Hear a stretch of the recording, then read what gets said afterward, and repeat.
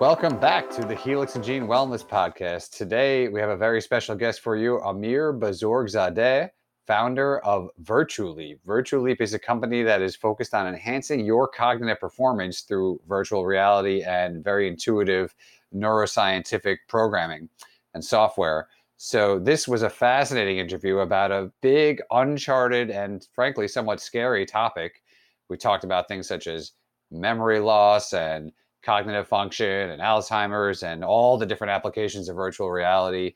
So Amir, as you'll hear, is very well educated. He's an expert on the topic and very thoughtful and ethical in the way that he runs his company. So if you're curious about VR and all of its potential applications, you have clicked on the right episode. So thank you for tuning in. And without further ado, here is Sam, Amir Bozorgzadeh of Virtualeap, and myself. And thank you, and we'll see you at the end of the show. Enjoy. Hello, everyone, and welcome to this episode of the Helix and Gene Medical Wellness Podcast. Today, we have a real cool guest, a little bit out of the norm of what we do. Amir Bozorgzadeh, who's also a fellow Persian like myself, first one on our podcast as well. And I'm very excited to have Amir on the show because Amir covers a world that is very new, very open, and something that I'm very much interested in. So Amir is inside the virtual reality world of Virtualeap, which is his company. And I'm going to allow him to kind of tell us a little bit about how Amir came to be where he is today. Well, welcome, Amir. Thanks for coming onto our show. Thank you for having me. It's a unique privilege or pleasure to hear a podcast host who doesn't even ask how to pronounce my last name. It's quite a unique experience. Every single time I have to brace myself and train the host because they're adamant. Usually they want me to break it down and show them how to pronounce it. By the way, it's a very powerful last name. I gotta tell you. So for those of you that don't speak Farsi, Bozorg means big, huge, and Zadeh is son of. So it's got a nice, very ethnic royal tone to it. So it's a powerful one that you don't forget. Persians are very humble people. So we take on names that are really, really modest. We name each other after biblical forces of nature. So there's not much to live up to. But thank you for having me on the call. I'm a Persian who was who grew up in Vancouver, Canada. My software is Canadian. The hardware is Persian for sure. But I grew up watching all the types of shows like Saved by the Bell and Doogie Howser's, and that's my intellectual property that I'm running on. I started out in market research. I was the kind of person in my professional background who was doing quantitative studies, a ridiculous number of them, because they're just, these kind of market studies happen online to thousands and thousands of individuals trying to statistically understand the human condition from a much more, high level, in which the philosophy is that everybody is predictable. Any opinion can be stratified and segmented, and that rolled into a big, strong part of my kind of fascination with data in and of itself, the value of it, and also where you need to be wary and weary and try to balance it with alternative ways of looking at it. Not everything can be quantified, but a lot of things can, and you have to balance the qualitative with the quantitative. I think a good share of my upbringing in terms of the first 5 years of my professional background was the background. And during the financial crash of 2008, 2009, I had relocated to Dubai, and during all of that crazy storm of activity, I got pushed and shifted into as a games publisher in my background. So games publishing became something for the next 7 or 8 years of my work. Where market research was always, and market analysis kind of skills were, surprisingly or unsurprisingly for anyone in the games industry, numbers and statistics and mathematics and understanding testing of all sorts of breeds and varieties does come into it. But I became the person in the Middle East where you would localize games, localize content. During that time, I had also launched a social impact startup called Time Durham, which is based on the concept of time banking. It's a very cool community building concept in which you kind of commoditize time and be able to earn it and give it back in a way that fosters kind of skill sharing amongst communities. In 2015, I decided to blast out of the Middle East and come to Europe. I also took that time to transition into writing. I began writing for VentureBeat and TechCrunch for about 3 to 4 years, and really dedicated to this sector that had increasingly become so enchanting to me for all sorts of different use cases, but invariably always relating to education or healthcare, and that is virtual reality. So I started writing about 3 or 4 years, not even earning a penny, just trying to understand what the heck this new emerging technology is. And around 2017, I decided to venture off in a direction that I had pretty much become somewhat of a good-sized expert in the area. And I launched my company Virtualeap, which really is at the intersection of the neurosciences and virtual reality for the purpose of addressing cognitive disorders, learning challenges, and in general, enhancing cognitive performance.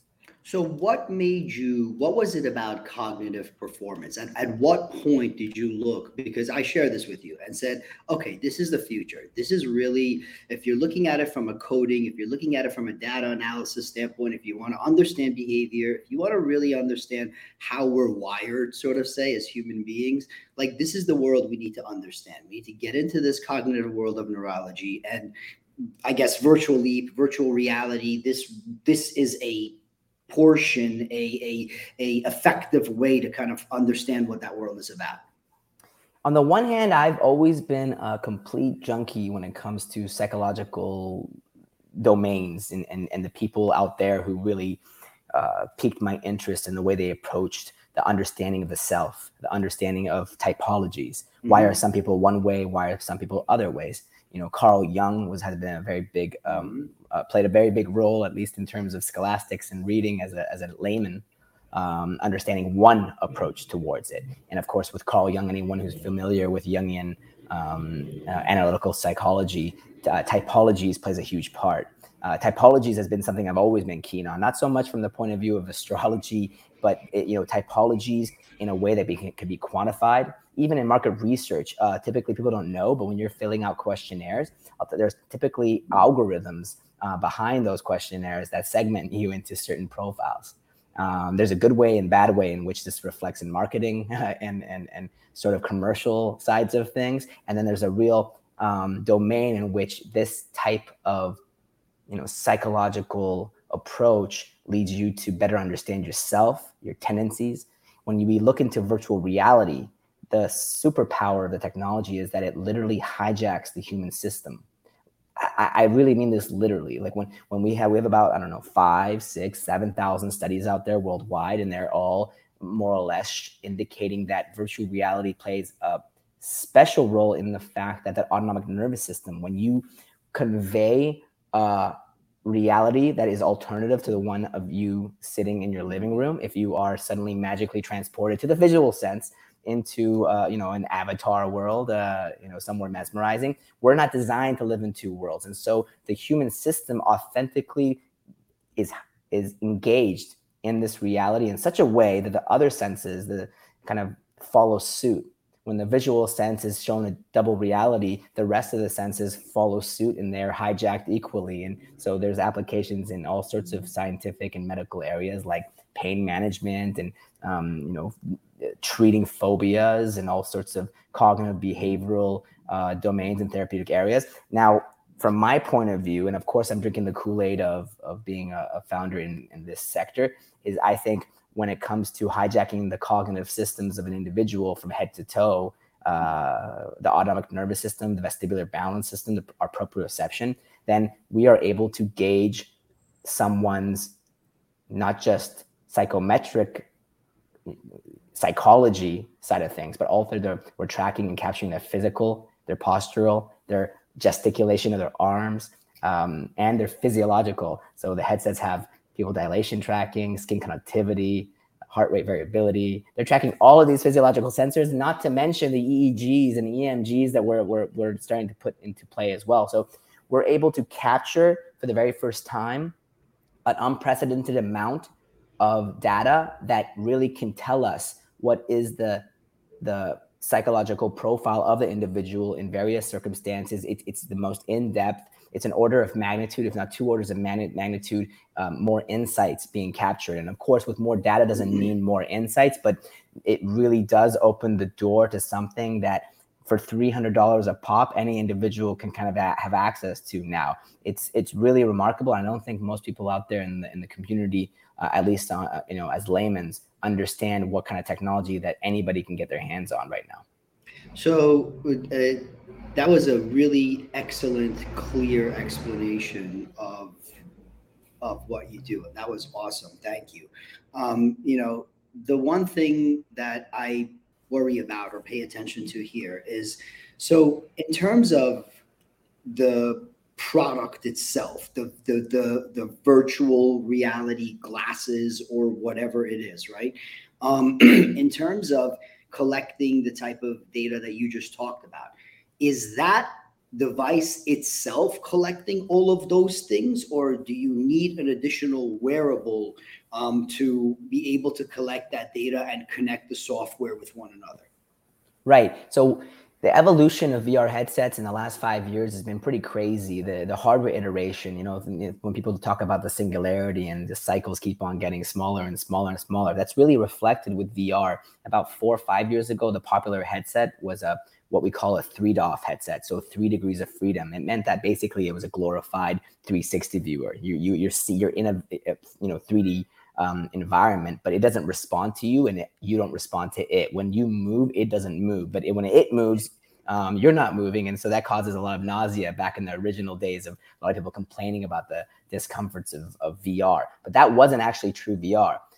Quickly after, we had the first generation of 6DOF, 6 degrees of freedom hardware, and now these headsets have 6 degrees of freedom, external sensors. You're able to move around, and the content is responding to you, and vice versa. And that means that now you can collect physical data. And that's the current generation. All that physical data of gesticulation, of arms wagging around, you can be able to track and sense the most subtle of handshaking, the most silent autonomic nervous system sort of, vibrations that actually do mean something in the literature. Absolutely. And, they could translate into so many insights. So physicality data is in every 6DOF headset that's available right now. But the physiological sensors that we just spoke of, and the reason I think you brought this up, there's a current generation since last year of headsets that now have these physiological sensors, not just the pupil dilation tracking, for example, but the face tracking, the muscles of the face,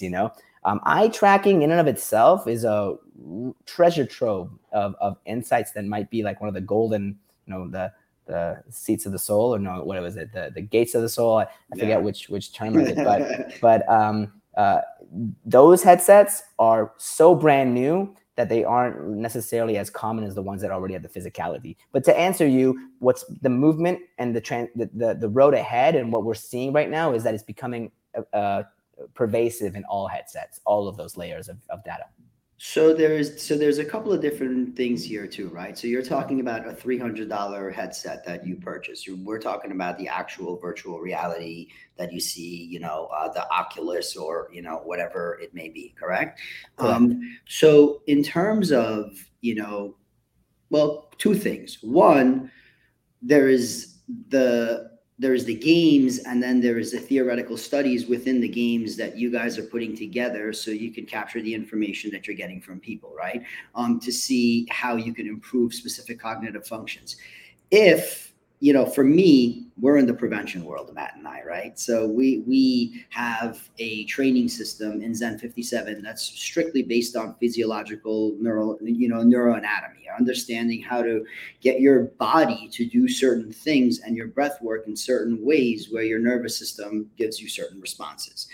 Now, in terms of being able to measure that from a consumer standpoint of a growing wellness business like we are, right? That would be interested, let's say, in creating a platform, a game that measures all of these markers that we're looking for.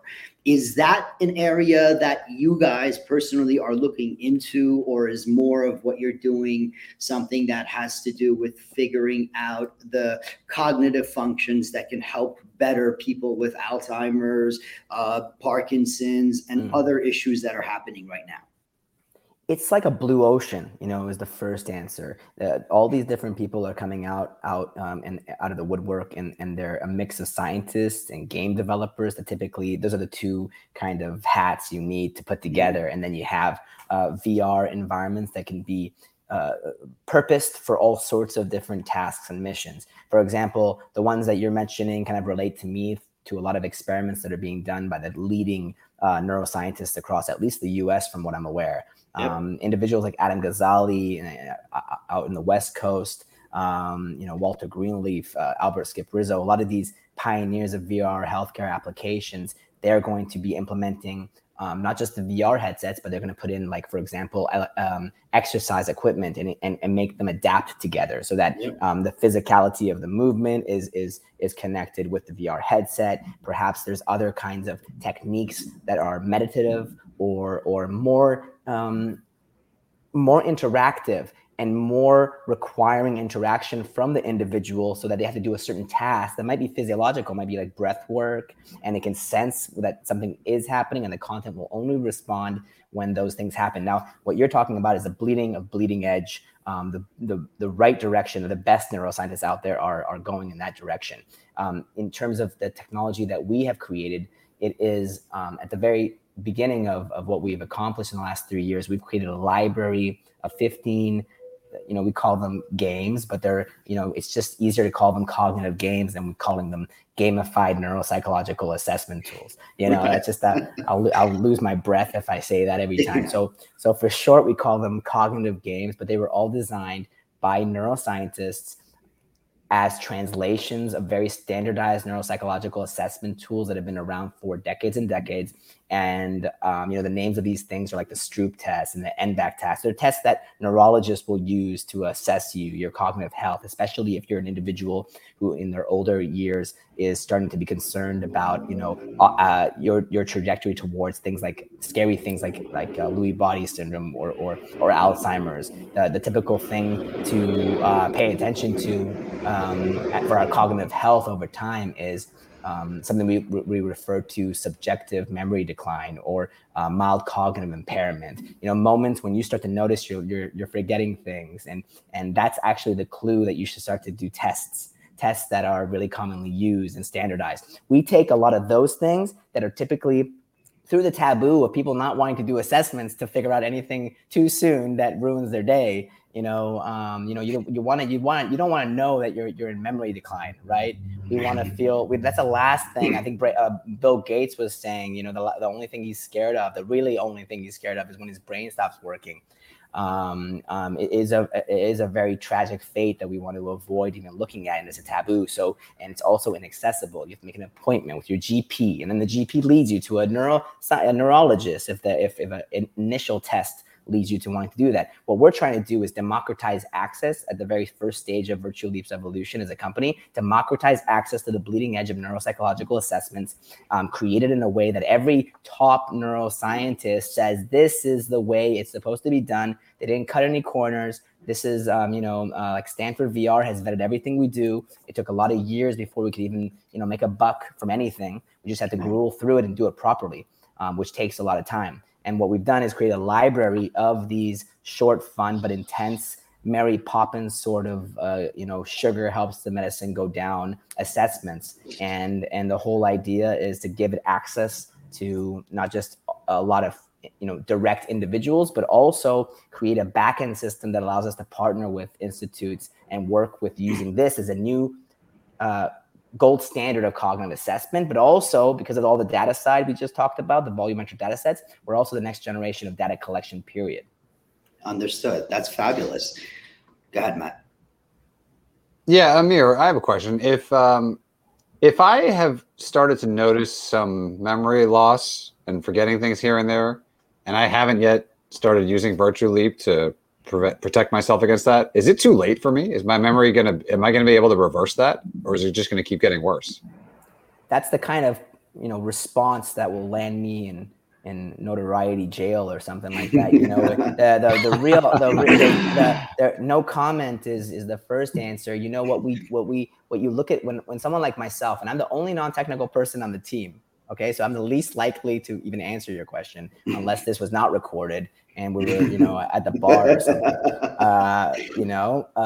But the answer to your question has to be like has to go around a few blocks, which is when I read a lot of the neuroscience papers that come out constantly from all around the world, a lot of them will indicate a little bit of this, a little bit of that trajectory, a little bit. There's a huge landscape of what they're figuring out.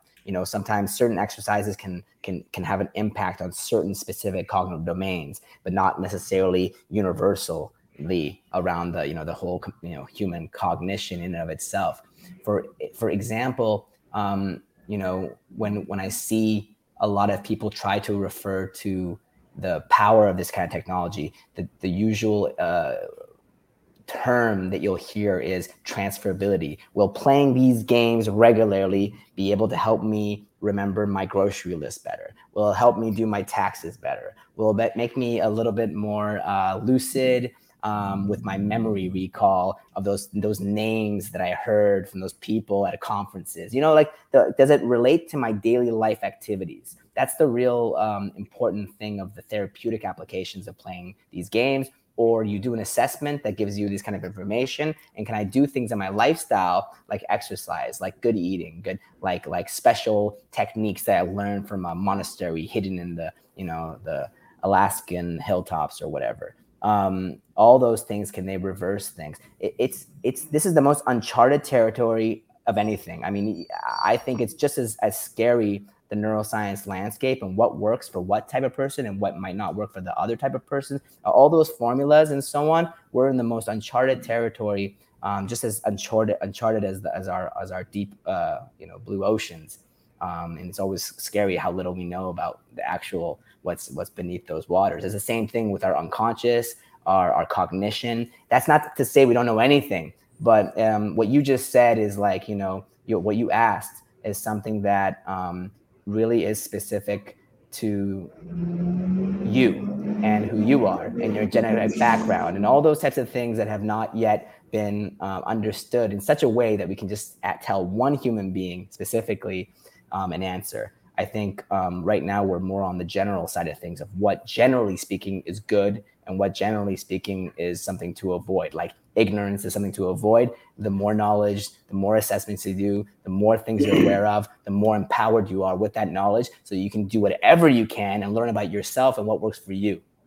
So Amir, as a segue to that, we were talking about this incredible world and this really fun and exciting avenue of neuroscience and virtual reality and combining it all together. We're talking about proper nutrition and exercise and how it all combines. Being that virtual reality is fairly new, right? The obstacles here in terms of, well, is there a detriment to wearing these things for X amount of time over a 20-year period, over a 30-year, right? So this is the stuff that, we face when it comes to nutrition, supplementation, and things that come out that haven't been tested over a period of time, right? So right. How do you, or is it just, we're not there yet, so there is no answer. Sometimes it's that simple, right? But how do you guys kind of account for that portion of this world? This is one of the coolest or scariest or creepiest areas of discussion, because there's a few ways to approach it. One is, I just saw another article, I think, news about another paper that came out, and it was talking about kids who were playing lots of video games have IQs that are higher than kids who didn't play those video games. And of course, the data on that wasn't gets universal again, right? Right. It's a certain indication of seeing something. Very debatable, but the science there was showing a positive thing related to video games, which my mom would disagree with completely, even if I showed her the research now. Same thing with VR, where I think there's a research that shows immersiveness in VR has a certain cognitive benefits. The sad thing about humanity is that, if I were to create a simulacrum, a virtual reality environment of my living room right here, I would be more engaged to that virtual version of my living room, even though it's exactly the same. I'm like, oh my God, it's a moving door in virtual reality. And the novelty circuitry starts to like fire like crazy. I'm so engaged. The sad thing about humanity, I think the human condition, is that we habitualize the normal things, the repetitive things, and we start to no longer see them as novel, and that makes us less engaged. And then it just kind of goes down in terms of vividness. And VR can engage us in ways that kind of brings us back to interest about the most normal things because it's in virtual reality. So there's the positive side of what I've seen. Now, the more negative side, and one thing that I most strongly kind of object to, is I don't believe virtual reality is designed to be a pervasive thing. I don't want to be in Neo's The Matrix. I want to use virtual reality for short, sweet, intense surgical experiences that let me transcend space and time for a short period of time, that allows me to get back into the real world and engage in that world, the world I care about, in a more effective way. If I have any type of psychological hiccup in VR, you can have it create a safe, laboratorily, it's like a laboratory, safe, secure, high quality experience that allows me to use exposure therapy to lessen my fear of heights, to lessen my fear of people and proximities. There's so many amazing scenarios and circumstances that I can navigate with the help of VR. But that's my particular interest, is that virtual reality is for under 20 minutes, under 15-minute experiences. That's certainly how we've created everything on our end. It's not supposed to be any longer than 15 minutes. We call it the daily cognitive workout, which is exactly 15 minutes or less. How did you come up with that number, 15 minutes? I wrote my first article in 2008. And I didn't write back then, but I just felt interested in this. It was an article because back then I was in market research, and I was doing quantitative studies, questionnaires, and I found that the sweet spot of respondent engagement, and the sweet spot where you start to hit respondent fatigue, people start to just stop paying attention and start responding in a mechanical way. They're no longer paying attention to what they're answering, is 7 minutes. Now, we could see that in the data. We could see that certain answers, the quality of things, will just degrade after around 7 minutes. And I wrote that article about that. With VR, a lot of user testing, focus groups, and the like, we find that to be a little bit longer. But after a certain point of time, we find that certain things start to normalize. And from the point of view of a cognitive assessment, we need engagement at the highest level. Humans are designed to habituate everything. They like the brain. I think, what was it? Daniel Kahneman's book about the brain being designed to habituate processes so that it can economize energies. It wants you to habituate things and start actually not paying attention, because it's a lot of calories are required in being in concentration, right? So 15 minutes has been more or less our companies, under the dictator Amir philosophy of the design of our things, is everything is about 15 minutes or less, and ideally around 10 minutes. So I'm really always going within short spans of time. Last thing I just want to say before I break off and pass the microphone is, there's also things in VR that we have to be very, very mindful of. I said that the human system is hijacked. So, for example, there's a lot of use cases, like for phantom limb syndrome, being able to treat phantom limb syndrome. Certain psychological disorders can be treated there. There's a lot of things that can be done in a positive way. But then, for example, on the flip side, imagine you're in a VR environment for like an hour, and your avatar, the arms are longer than your brain currently understands in a very subconscious way the normal length of your arms. Now, you're doing that so long that you're tricking the brain for so long that your brain starts to get confused about the length of your arm, and you go back into the real world and you don't know how to pick up a glass. You can't reach it far enough, or you're unable to. It messed with your spatial orientation programming. There's a huge danger, very real, about messing with your reality. Absolutely. In VR. You're going to need decompression chambers in the future when people want to get out of long form VR and go back into the real world. So it's, So yeah, so I mean this is all so exciting and so cool. And one of the topics that I want to talk to you about, because it's personal for me, is I'm starting to notice a lot of these fitness virtual reality that it's starting to grow within the fitness world, right? It's starting to, even myself, I have a system that can be utilized for virtual reality. In terms of, well, let me ask you a few questions and then you can shoot. So first, how is the growth that you're seeing on that, or is that not on your radar because you guys are not doing that? A, B, where do you see the growth in that happening over the next, like, 3 years, 5 years? Because that industry is usually the first one to leap into this kind of stuff, right? It's more of that maverick mindset, right? And and C, the third thing is, what are the limits? Like, like you talked about these guys that were talking about mixing machinery with the cognitive, which would mean you'd actually be sitting on some sort of equipment, working your muscles while mentally somewhere else.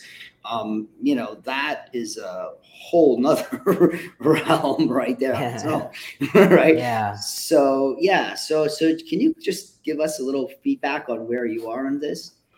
The pandemic really accelerated things, but it's still the direction that things were going. A lot of things, a lot of universities are always playing around with these types of applications, and then they're not really, going into the mainstream market. But with the pandemic, a lot of people were interested in telehealth, teletraining, teleworkouts, tele this, tele that. That word has been overused now, and maybe there's going to be a backswing of a little bit now that we're getting back into the real world, and we like to go and see sunsets. We don't want to go and see virtual sunsets.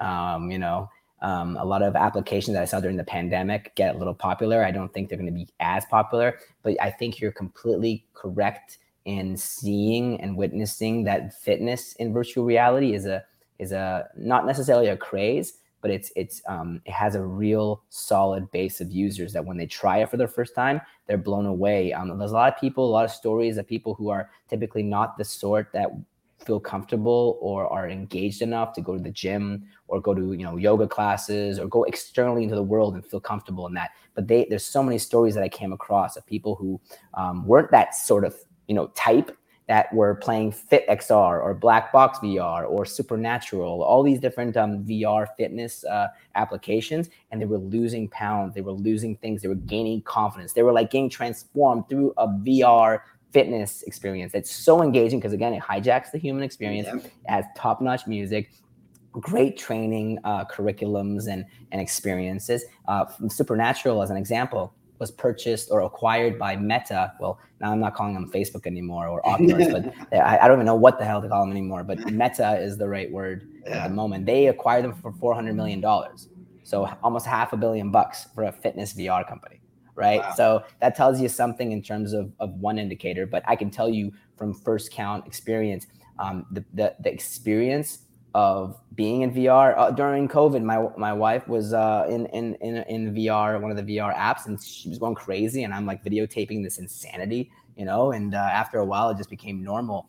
And I just, typically in any new product cycle, any hype cycle of technologies, you have certain industries that push the way forward, right? It's gaming, video games versus gambling, and then of course porno for sure has always pushed those things because payment processing, bandwidth, all those things, and then every other industry benefits from the advances of those industries, which are so not addictive necessarily, but that plays a role. Fitness now is a new category in the VR stage that I think because of because it's an embodied digital format and motor controls are innate in the experience of VR in a way they've never been in any previous digital format. Because of that, now fitness is one of those primary movers and shakers of making the technology move forward. What you mentioned at the end of what you just said, it's a new category called exer gaming. Exercise gaming, exer gaming, and then it's going to move into maybe some areas where I don't think it's going to really hit off very well. But I think when it comes to rehabilitation, Cognitive rehabilitation for people in sports. You get a concussion, you use one of these extra gaming platforms that has virtual reality along with motor control gadgets. I think you're going to see those in really good use cases, and then you're going to see a lot of embarrassing mishaps, which are typical for any emerging technology. Right. Okay. Excellent. So in terms of, what's next and how you guys in Virtualeap are moving forward, right? What is the next step for your company? What are you hoping to achieve over the next year, over the next 5 years? And just if you can just give us a little bit of where you're headed. Sure. Like I mentioned, it took us a few years to even build up this library of cognitive games, because you need enough of them. At least 15 is the number we needed. So that when you play all these 15 games, you get a full snapshot, your landscape of your cognitive performance. When you play our games, you see where your strong side is. Like, for example, I'm really strong with short-term memory, episodic memory, some attention areas, but I'm really mediocre when it comes to spatial orientation. And if Patricia and me were walking around one of these cute small towns in Europe, but they're like labyrinths, she always laughs at me about how I get lost so easy. Like, I'm already senile when it comes to spatial orientation from her point of view. She's like, we've been here 7 days, you still don't know where you're going? And you see that in my scores in the games we've created. You see everybody is a spider web of certain challenge areas and certain strength areas. And what humans, from my point of view, always glorify is their strengths, and they avoid their Achilles heels. Even though the real, I think, beauty of self-development is when you find out what your Achilles heels is, underdeveloped areas, and you develop that, because wholeness matters more than over-exaggerated development of one particular area. But of course, Western society especially, we just love caricatures. We don't like wholeness. We don't like developing our weak spots, really. I think most people love to ignore them. That's their main thing. And self-development to them is overdeveloping their what they're already strong at. But anyway, they need to read more Carl Jung. That's why they need to feel whole, more whole. I think that's where the good stuff is. But we've created these 15 games now, and we have 2 clinical studies currently underway. One in Spain. It's focused on whether we can slow down cognitive deterioration or cognitive decline in people with type 2 diabetes mellitus, because that at-risk group has 2 times risk factor towards developing Alzheimer's. And the academic partner over there, Valdebron in Barcelona, actually here in Barcelona, is running that study. We have a SBIR NIH study in the US. We're actually running it on people with Alzheimer's. And in that study, we're actually mapping the gaming patterns of people with Alzheimer's so we could create algorithms that could potentially detect cognitive decline. For example, Matt, you were mentioning it, but can we have algorithms that know the patterns of cognitive decline so that it can already anticipate it 25 years before? Like that pattern has to start somewhere. You made a question and I didn't really answer it, but if you spot a pattern, it's at one point in the pattern. It really matters when in the pattern you can come in, so you can have the most impact of making that loop as high as possible, so that the decline is as low as possible. It doesn't matter when you see it, but it's when you see it, and the earlier the better, of course. And in that study, we're trying to create those algorithms. We just last month won a pilot with our first pharma partner, Roche. And again, it's in Alzheimer's, it's in dementia. This is a real important spot for us because it's just the one we see us having a great impact in. But ultimately, we created a platform where we have partners that are trying to address ADHD, that are trying to address chemo brain, that are trying to address long COVID, that are trying to address traumatic brain injury. We want it to be a library of exercises in VR that are ultimately reused and repurposed for a whole range, a gamut of different cognitive issues, cognitive disorders, even mental health states. There's one pharma company that we're in touch with right now that wants to use us for correlating mental health disorders like depression, because when you have depression, you have always deficits in attention and memory skills, and you can correlate those 2 things. If you can start working on those cognitive areas, will it improve your depression? Does it go both ways? There's a lot of interesting areas, but I think the one area that we're always focused on is how we can help neuroscience-based drugs on the pharma side get out into the market faster. We have a real need for that in society. On the other hand, I want to be able to give a tool for kids in K-12 schools, people in the general population, the ability to not even have to use those drugs in the first place before we get that bad. So on that, that's a perfect segue to what I wanted to ask you next, right? So you look at that, now you're talking about the prevention world, right? Now you're talking about creating a space and a place for kids at a younger age to be able to create a frequency, a platform of operation where those depression, anxiety, those things don't have the mechanism to kick in as fast because the firewall, sort of say, over the years in prevention that they're building over time has been able to establish that. So in that sense, do you then take a guy like me who's 42, who's about 7% body fat, who eats perfect nutrition, who has been training his nervous system for 20 years and now has 523 straight days of training in my cognitive training method myself, and go and as my wife says, we're out to dinner the other night and we're with a couple of people and she's talking to this other female friend of hers and she goes, Sam is never in a bad mood. He's always happy. She's like, I don't understand it. And the lady looks at me and she goes, you're so lucky. And I'm like, I'm not lucky. I just put in the work. If you put in the work like I did, you would feel exactly like me. There's nothing special about me other than the fact that I get up at 4 a.m. and put in the work and do the nutrition and do all of those components. So I would love to take your test myself to see kind of where I rank in terms of all of those cognitive functions, given the amount of time and dedication of my life that I put towards this at this age, right?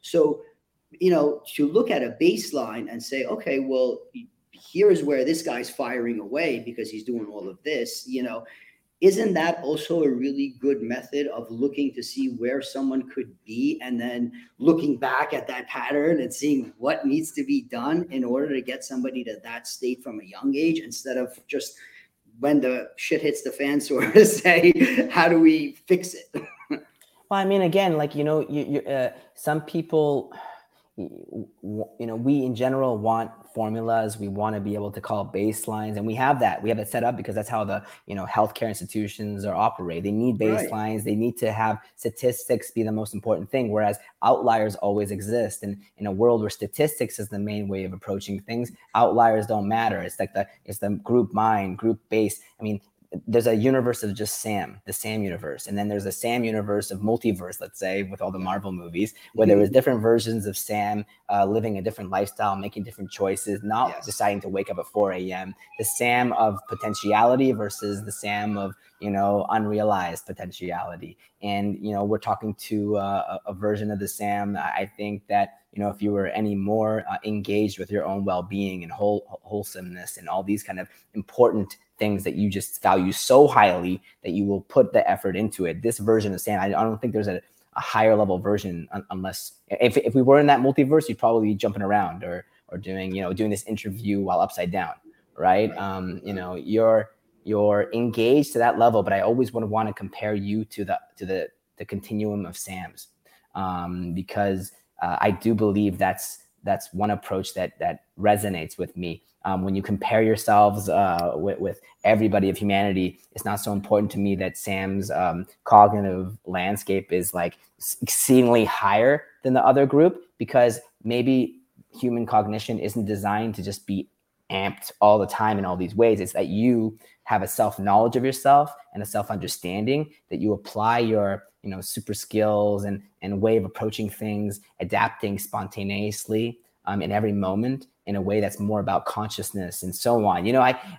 That's when I think about you. I don't go on these calls with people with your profile, with the approach that you and your friends and your colleagues ultimately approach things. Usually they're very narrowly focused in the way that the scientific protocols are always baptizing everyone to think like. I think from the way that you are, your only competitor is yourself, and that's the most healthy way, I think, to approach all of this. And I don't think I've answered some of your questions, but maybe I have in certain ways.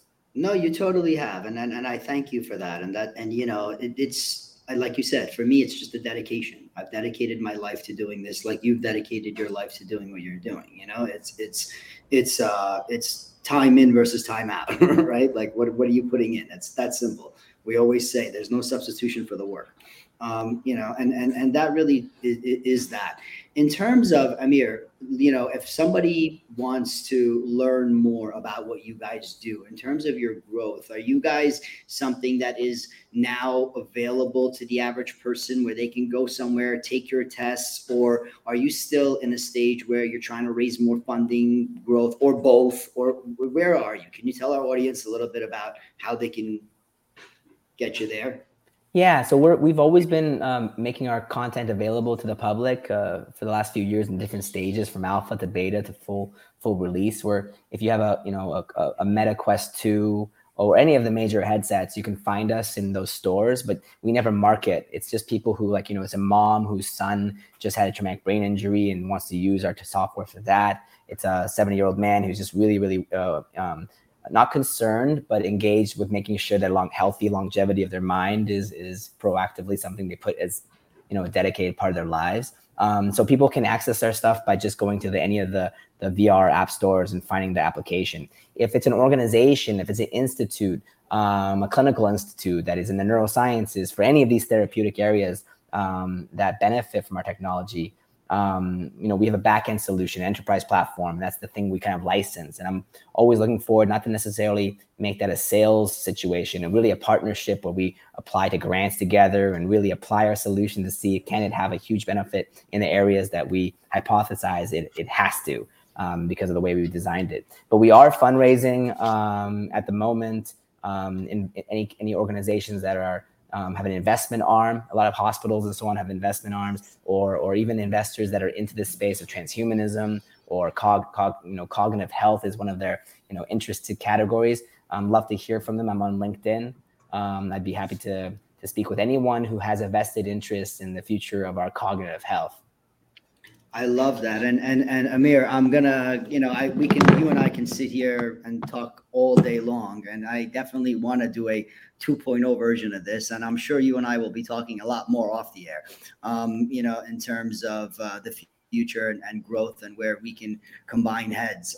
But, you know, and with that being said, we're going to put everything inside the show notes for everybody to pay attention to, and how they can learn more about Virtualeap, about Amir, about how everything works. And I want to really thank you for coming on this show, Amir. And it really was a mental journey and a blast to have this conversation with you. It was an absolute pleasure to spend this time with the multiverse version of Sam living at his potential, and Coach Matt Freed. Really pleasure meeting you as well. So thank you for having me on the show. Likewise. One Sam is enough. I just want to throw that out there. We don't need more than one Sam in the universe. But seriously, Amir, we actually, your answers to our questions, which really were questions that, of course, you can't make any predictions about, promises about future medical results. They were excellent answers to big, important questions that people, I think, are a little scared of in some cases.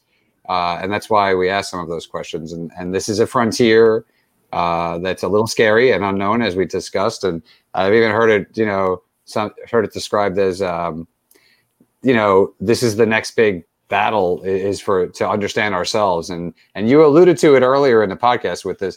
Some of this can be used for negative purposes. And we have to, I'd be curious to know, if you have time for one more question, what are your thoughts on that? Is this the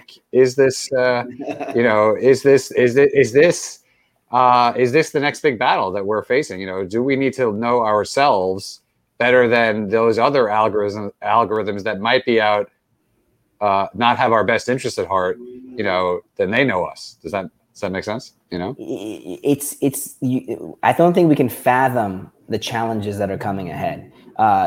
Deep fakes and technologies that are trying to understand us in not necessarily our whole selves, but in the ways that can poke us in the right directions, so we can buy the right things or go in the right, path of the labyrinth as rats.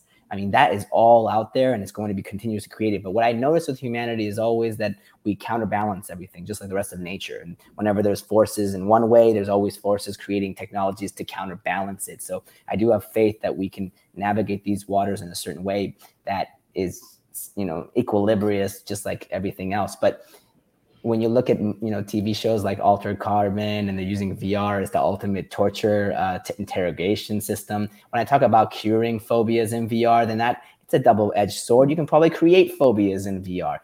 Bad practices in user design, when the digital format hijacks the human system innately, inherently, when that's the case, and you're able to cause as much harm as you can good, I mean, we need to start instituting, and there are people and there are organizations that are applying these kinds of community building best practices of what is the right way to design things, what's the wrong way, how do we review things, how do we evaluate things. In the time of mobile applications, any kid can go and just launch an Angry Birds clone and make like gazillion dollars, and nothing really stops them. But with VR, you could cause a heart attack. Maybe you could do something that is hurtful in a way that the creator didn't intend. This is all things that we don't really know. And so I really believe that when in terms of Virtualeap, we have an accessibility design expert that right from the ground up is always designing things for whether someone's colorblind, whether someone's mobility restricted, whether someone has motion sickness, and as something that happens as a tendency. So we embed all of that into the way we create the content, but we can't expect everyone to do that. And we're not, a big multinational that has the resources to try to, instill that kind of best practice into other creators. And that's my worry. My worry is when people just use this. I'm thinking of Spider-Man right now. With great power comes great responsibility. Right. It really is a case of that. And not just VR. All the technologies that we're getting now connected to can have this harm. Like, the kind of Fitbits and all these technologies that give us all this insights. What if they start giving insights that are really insinuating things that the person's placebo engine causes to happen as a self, prophesizing, manifestation? Yeah. We have to be very ethical. We have to be very mindful and use this technology respectfully. I love that, and what a great way to end the show. And what I love about when I asked you to be a guest on the show, one thing I just want to add on here is that when I looked into who you are and what you do, and then we spoke, I really, really loved that you are an outlier, yet you take all the proper precautions ethically to make sure you're putting out the best product possible. That's how we run our wellness company. We categorize all the best tools possible under the best practices possible, and with the best possible application to the user at the end of the day. And it's good to see somebody in this world doing that. So everybody, look out for Virtualeap. And I'm excited to do some stuff with you myself in the future. So Amir, thank you so much for coming on this show. You're the man, and I'm looking forward to seeing what's ahead for you in the future. Thank you again for having me. It's really been an awesome hour to spend with you. Pleasure. Thanks, Amir. Thanks, Amir. Thanks, guys. All right, there you have it. That was Sam, Amir Bozorgzadeh from Virtualeap, and myself talking about VR and cognitive performance. That was an awesome interview, and it opened so many more questions. We hope to have Amir on again in the future. So many questions came to mind for me, such as how ubiquitous will VR be? Will we all have headsets to the degree that we all watch TV one day? These are things that we'll talk with him about in the future, hopefully. But I hope that you all can appreciate his answers. Of course, he was not able to promise that, his programs could, prevent your memory loss. No one could say that. But what he did say was, I thought, very thoughtful and more than enough for you to consider if you want to have a cognitive daily workout that might include 10 to 15 minutes of virtual reality. I know I can speak for myself and say that I do. So we'll link to everything in the show notes. You can connect with Amir on LinkedIn and virtualeap.com, and we'll put all those links below. And of course, as always, if you're interested in learning more about Helix and Gene's science-based nutrition programs about weight loss, visit helixandgene.com. And for more about Zen 57, a daily cognitive physical training program that we have that will awaken your spiritual warrior within, visit zen57.com.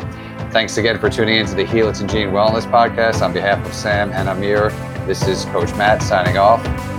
Take care.